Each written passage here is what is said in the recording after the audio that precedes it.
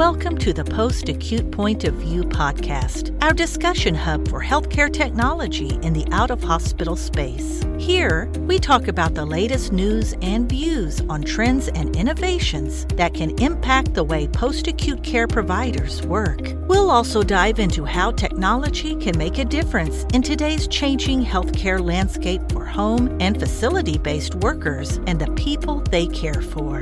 Let's dive in. Hello, everyone, and welcome to another episode of the Post-Acute Point of View podcast. My name is Tim Smokoff, and I'm the General Manager for Home Health and Hospice here at Matrix Care. Today, I'm joined by Paul Hess, the Senior Director of Research at KLAS Enterprises. Paul's here today to talk to us about how KLAS can help your organization develop some insights you can trust in order to improve your patient care and outcomes. So let's get started. Paul, could you take a minute and give us a little bit about your origin story, kind of your background and how you ended up at KLAS? You bet. Yeah, Tim, it's good to be talking with you again. Yeah, I've been with KLAS going on 12 years now, so it's hard to remember what I did before, but I actually worked in the payer side of healthcare. Some would say the dark side. Saw the light and came over to KLAS. What intrigued me about KLAS was the mission. We are a healthcare provider advocacy group. We seek to help out healthcare providers and ultimately ourselves as patients and our family members. It's only a matter of time until we're patients in the healthcare that we have in our country. And so we're ultimately helping ourselves and our family, our loved ones as well. But I love that mission of wanting to help improve the world's healthcare. And we do that a number of different ways. But that's kind of my journey, my story in getting here to KLAS. So maybe you could spend just a little bit of time talking about your role at KLAS. Yeah. So as you said, I'm a research director. And what I do in my job is I spend a lot of my time talking with healthcare providers in Teams calls or over the phone, Zoom. And I'm getting their anonymous, real life perspectives on the technologies they use and hearing the successes that they're having with it, some of the frustrations or opportunities for these vendors to improve and get better, to better suit and meet the needs of these healthcare providers. And so that's a big part of my job. It's a lot of the insights that we provide to the industry. Well, I would argue all of the insights we provide to the industry come from healthcare providers who are willing to just hop on a call with us and share their perspective. And we aggregate all that together and publish that on the KLAS website. And any healthcare provider that's looking for insights can access the KLAS website for free. They can go on themselves or with the help of us, log in there and just see what their peers are saying about healthcare technologies across the continuum of care in the hospital and post-acute and ambulatory and so on. So in addition to those conversations and providing those insights, we also work on, as research directors, we work on reports. We publish several reports throughout the year as individual research directors. And we also will do some consulting work with the healthcare vendors. We'll go on site, spend time with the executive teams when they're open to that, and walk through their customer feedback and identify opportunities for them to improve, to get better, to better meet the needs of their customers. And frankly, that's the centered to all of it, is how they can best meet the needs of their customers. Yeah, so as you think about who your customer is, you really serve two markets, the provider side as well as the vendor side. Yeah, and I think what keeps us on the straight and narrow, so to speak, is that we always put the providers first in their interests, in the interests of their patients. And if we continually do that, we don't get swayed by vendors, one vendor over another. We don't have a horse in that race. Frankly, we want all healthcare IT vendors to be great for their customers. And that's why we do what we do. So if we can see the healthcare providers as our partners in this, in providing the insights that they need, that keeps us honest, accurate, and impartial. So within that context, we often hear about being best in class. Can you talk a little bit about what that is? Yeah. So in the process of these calls I just talked about, there's 22 questions we go through. How long they've been live with the technology? Are they on the most current version? And we get into some yes, no questions and some ratings questions. And at the end of that, we aggregate all of those scores together with other healthcare providers who use those same technologies and publish those on the KLAS website. And we do that on an ongoing basis. It's a rolling 12-month window. So When we talk with healthcare provider, their ratings go on, and it's on the KLAS website in aggregate for 12 months before it drops off. We seek to try and talk with most of the healthcare providers we speak with on an annual basis to get annual updates on how things are going. The healthcare providers are amazing from that perspective. It's one of the great joys of my career here at KLAS is having the opportunity to work with these healthcare providers. They're extremely busy, but they're willing to hop on a call with KLAS, share their perspective because they know that it helps serve the greater good. They know that this can help their peers, and it also helps them know kind of where they're at in their technology journey and if their relationship is an outlier or if it's common for them to have these types of experiences with the vendor that they're using. But what we do is with these overall scores is at the end of the year, we identify a date and we pull those scores, and then we announce the top performing vendor in each market segment that we watch in late January of each year. And those are called our Best in Class award winners. We have an award ceremony typically at the HIMSS conference, and it's a great opportunity to just celebrate vendors who are performing at the best of their class, the best of their peers in a given market segment, and reward that, highlight that, and hopefully promote a vendor excellence to others that they can do that the following year, right? So that's a fun part of our job as well, is to be able to recognize excellence, vendor excellence. So you talked about scoring across multiple different categories and the breadth of the questions that are out there. Can you go just a little bit deeper in terms of how you put those together and say pillars of excellence? Yeah, so there's 6 pillars that we zero in on. There's culture, there's loyalty, operations, product, relationship, and value. And with each of those, they're just great on how these vendors perform. So like, for example, with culture, 3 questions that we ask are, does the vendor keep all their promises? Does the product works as it was promoted to you as one of their customers, right? And how proactive are they in their service and kind of keeping you abreast of all the changes or challenges that are coming your way? That's the culture of the vendor, and looking out, being customer centric, right? And keeping their promises. Loyalty, there's actually 5 questions that make up that one. Is this product part of your long-term plans? Do you plan to keep it? Would you buy it again if you could do it all over with the vendors that exist today? If you had to make a choice, how likely are you to recommend it? Your overall satisfaction, and then even your forecasted overall satisfaction. Do you see that getting better over time, or do you see it getting worse or staying the same, right? And that helps us kind of gauge the loyalty within their vendor's customer base, if they're planning on sticking around or if they're looking at leaving, and then so on. I could go through all of those. I won't bore you with the details, but that's how we get to these pillars and help these providers identify these specific areas when they're making a decision on a technology.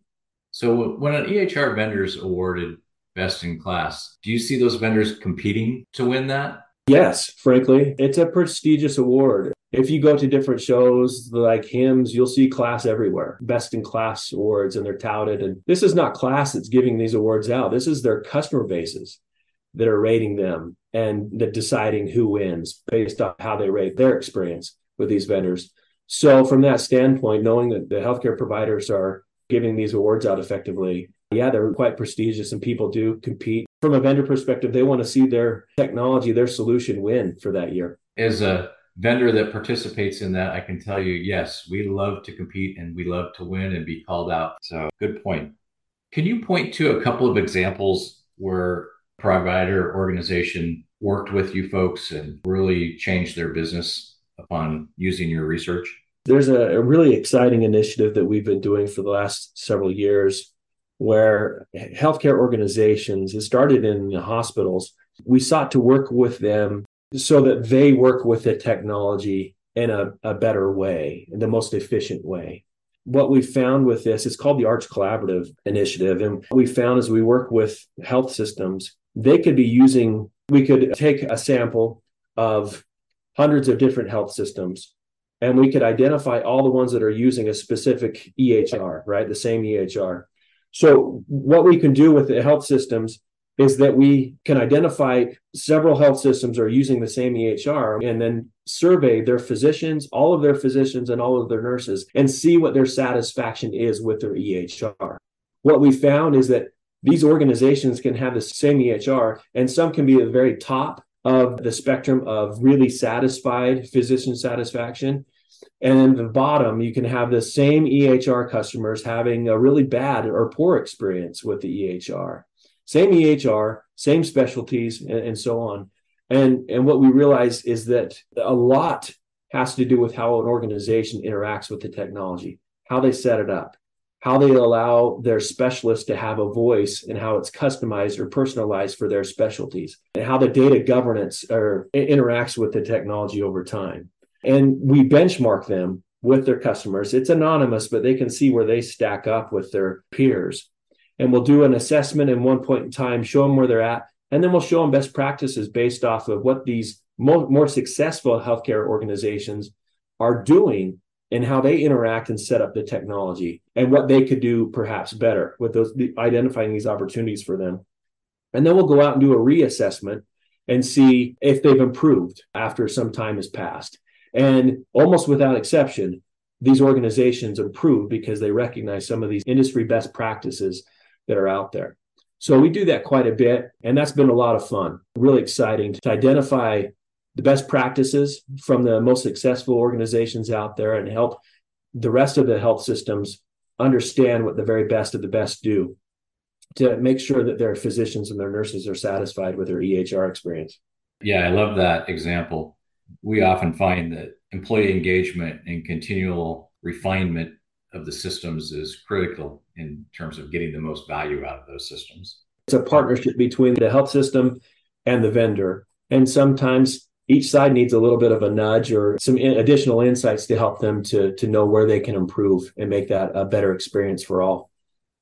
Absolutely agree. Partnership is key in that. So switching gears just a little bit, interoperability has become more of a hot topic over the last year, 2 years. Can you give your perspective on why that's become important? Yeah, I would argue that interoperability has always been important, right? And it's a broad term, so let's be specific on what we mean here. Interoperability, and the nuts and bolts of it, is how well one IT solution interacts with the other technologies in their area, in their ecosystem, right? If there needs to be a sharing of information from one technology to the next, how seamlessly does that happen? That's what we're talking about when we're talking about interoperability. So it's general, but then we can get really specific on that and identify if there are interoperability successes or challenges in any given care setting, right? And how well vendors do with interoperability. And we base it all off of the healthcare provider's perspective. Is it supporting their interoperability goals? How they would like this technology to interact with other technologies that they're using? Do they have some even as an option for them? So that's critically important as we seek to be more automated, more efficient. And frankly, the whole reason we shifted towards EHRs was so that we could share information more readily amongst patients and providers and things and help improve healthcare. So in some ways, we're a long ways from that still. There's still much work to be done. But it's important to recognize the small wins, too, that we have along the way. Absolutely agree. And as you noted, it's really important that that information flow across the ecosystem for the patients and the caregivers to be able to effectively do their job. Right. So, Paul, as you look at the future and the focus for KLAS in the post-acute space, where do you see new areas of activity and engagement from your organization? Yeah, as we talk specifically about post-acute, we have watched the home health and hospice and long-term care spaces for 20 years. We have data in those areas. We're always looking to expand, and we're very careful in what we choose to expand into. We prioritize healthcare providers. If they come to KLAS and say, hey, we need some help with this area. Do you have any insights with this specific technology that we're trying to make a decision on? We prioritize those. In our day-to-day jobs, we come across vendors that are doing some really, really innovative things. And it may be that we aren't talking with the healthcare providers that would utilize those types of technologies. So we're cognizant of that as well and approach things in one of those two fronts, right? Based off of what we understand in healthcare, that this vendor is being really innovative and it should be called out so that healthcare providers can take advantage of some of the things that they're building. Or the healthcare providers are experiencing some angst or some interest in a particular technology that shows some promise. And they need a third party or a company like KLAS to go and do some measuring there. In post-acute, we've opened up segments with analytics around patients and how those are being utilized to prompt assessments and improve the care of patients and drive rounding, even knowing how to prioritize their patient rounding within a long-term or a skilled nursing facility, right? Or how they go about visiting with their patients in home health. There's other things we're doing with the transitions of care, which is a broad term. It's an umbrella term that means a lot of different things. But there's a lot of vendor technologies that fall under that umbrella that we're seeking to measure and call out to the industry, and especially those successes where technologies and use cases have gained some traction and they're really making a difference for healthcare providers. That continues to be a really messy process to get a patient's data from a referral source like a hospital, for example, out into the home health agency or the hospice agency by reducing the need to dual entry the patient information, right? So take it and then enter it into their EHR. Well, could that be automated? And the patient referral process, is there bandwidth for the organizations to take it on? And there's patient analytics around when the patient is discharged into the post-acute organization, what's the risk of rehospitalization for that patient at any given moment in time? Hospitals love to know that. The payers love to know that, especially when value-based care arrangements are in place. So there's a lot of things to unpack and highlight and cover there in that space. And that's one we're doubling down and doing more and more all the time with vendors there. I'll say that one of my most fascinating calls, and I've shared this several times over the last 2 years, one of my most fascinating provider conversations is talking with the intake manager within a home health agency or a skilled nursing facility, and just hearing what they have to do in order to receive a patient from one of their referral sources. So if they have 8 referral sources, 8 different health systems or other referral sources, they have to do 8 different things depending on where that patient's coming from. And it's amazing what those patient intake managers do on a daily basis, to feed their agency, their company, and provide ongoing business for them. So we would love to identify things that would help clean some of that up and make things more automated, especially with how challenged all organizations are today with staffing, nurse staffing, and different things like that. So they need to be able to do more with less, be more efficient, more effective.